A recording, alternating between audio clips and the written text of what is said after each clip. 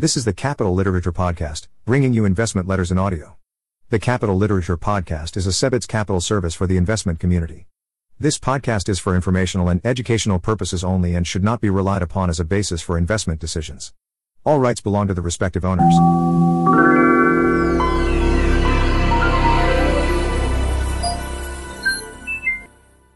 White's Hickory Fund, Fourth Quarter, 2021. The Hickory Fund returned plus 6.54% in the fourth quarter compared to plus 6.44% for the Russell Midcap Index. For the calendar year, the fund returned plus 20.32% compared to plus 22.58% for the index. The tailwind of 2021's global economic recovery remained in place during the fourth quarter. Corporate earnings generally ranged from good to great, sending stock prices to new highs, capping off a year of robust returns for equities. The fund's absolute performance, our primary focus, was strong in 2021. On a relative basis, returns against the index were slightly stronger in the fourth quarter and within striking distance for the full calendar year. While this commentary will touch on the top contributors and detractors to performance, we note that these returns are the result of strength broadly across the full portfolio. Despite the portfolio's strength over the past year, we note the economic backdrop facing investors in 2022 appears more challenging. Inflation has reared its ugly head, the Federal Reserve has outlined a program to reduce its stimulus programs, interest rates look set to rise, and the highly transmissive Omicron variant of the COVID-19 virus is disrupting global economic activity. These and other potentially unknowable risks leave investors to navigate uncharted waters. It would not surprise us to see more volatility in the coming year. But guided by our quality at a discount investment framework, we will look to take advantage of the opportunities volatility creates. Our process is designed to produce all-weather portfolios composed of high-quality companies and led by management teams capable of navigating an uncertain future while growing the value of their businesses. We feel good about our prospects for the coming year. The fund's investments in auto-related businesses were consistent top performers in 2021. Shortages of new vehicles have driven buyers into the used car market, where dealerships like CarMax are seeing higher unit volumes and a spike in used car prices. Shortages and supply chain challenges have also benefited our auto parts businesses, such as LKQ, which has seen increased demand from repair shops for recycled or refurbished parts. AutoZone has won new customers who need to maintain vehicles they now plan to own longer, and federal stimulus checks have given car owners some extra cash to spend on car maintenance. LabCorp is another repeat top contributor. During the quarter, management concluded a strategic review by initiating a quarterly dividend and announcing an increase in their share repurchase intentions.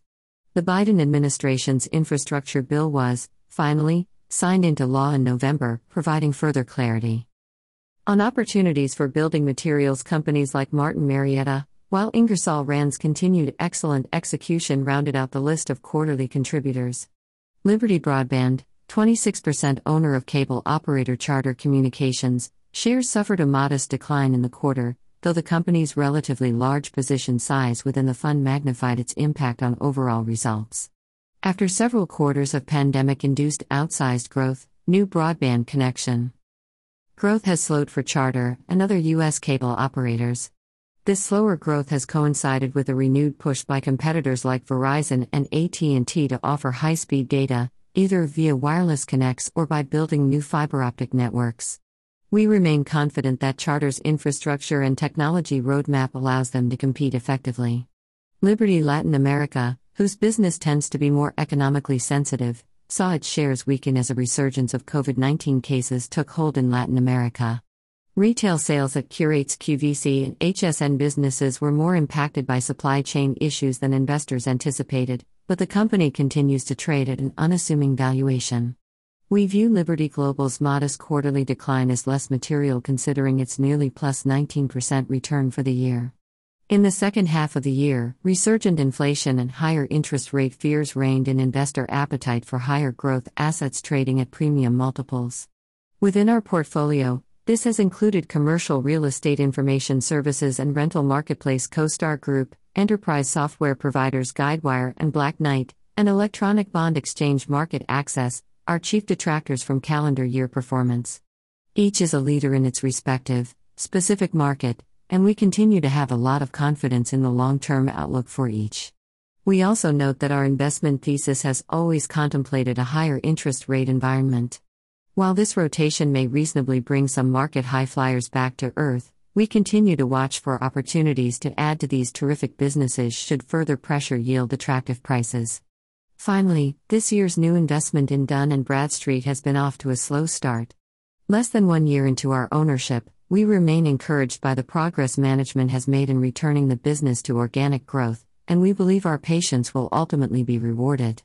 Portfolio activity was relatively balanced in the fourth quarter. We trimmed top performers AutoZone, LKQ, Martin Marietta, and LabCorp to manage their position sizes.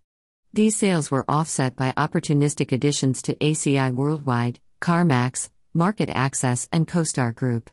There were no new companies added to the portfolio nor outright sales. However, investors may note that Everark has adopted the corporate name Perimeter Solutions after closing on its acquisition of the firefighting and fire prevention business. Top relative contributors and detractors. Top contributors: AutoZone Incorporated, AZO. LKQ Corporation, LKQ. Martin Marietta Materials Incorporated, MLM. Ingersoll Rand Incorporated, IR. Laboratory Corporation of America Holdings, LH. Top detractors: Liberty Broadband Corporation, Class A and C, Ultra/K. Liberty Latin America Limited, Class C, Lilac. CoStar Group Incorporated, CSGP. Curate Retail Incorporated, Class A. Liberty Global plc, Class C. Average annual total returns. Hickory Fund, YTD 20.32%. 1 year 20.32%. 3 year 20.12%. 5 year 10.11%. 10 year 9.86%. Since fund inception, April 1, 1993, 9.83%. Net expense 1.09%. Gross expense 1.14%. Portfolio managers: Wally Weitz, CFA, and Drew Weitz.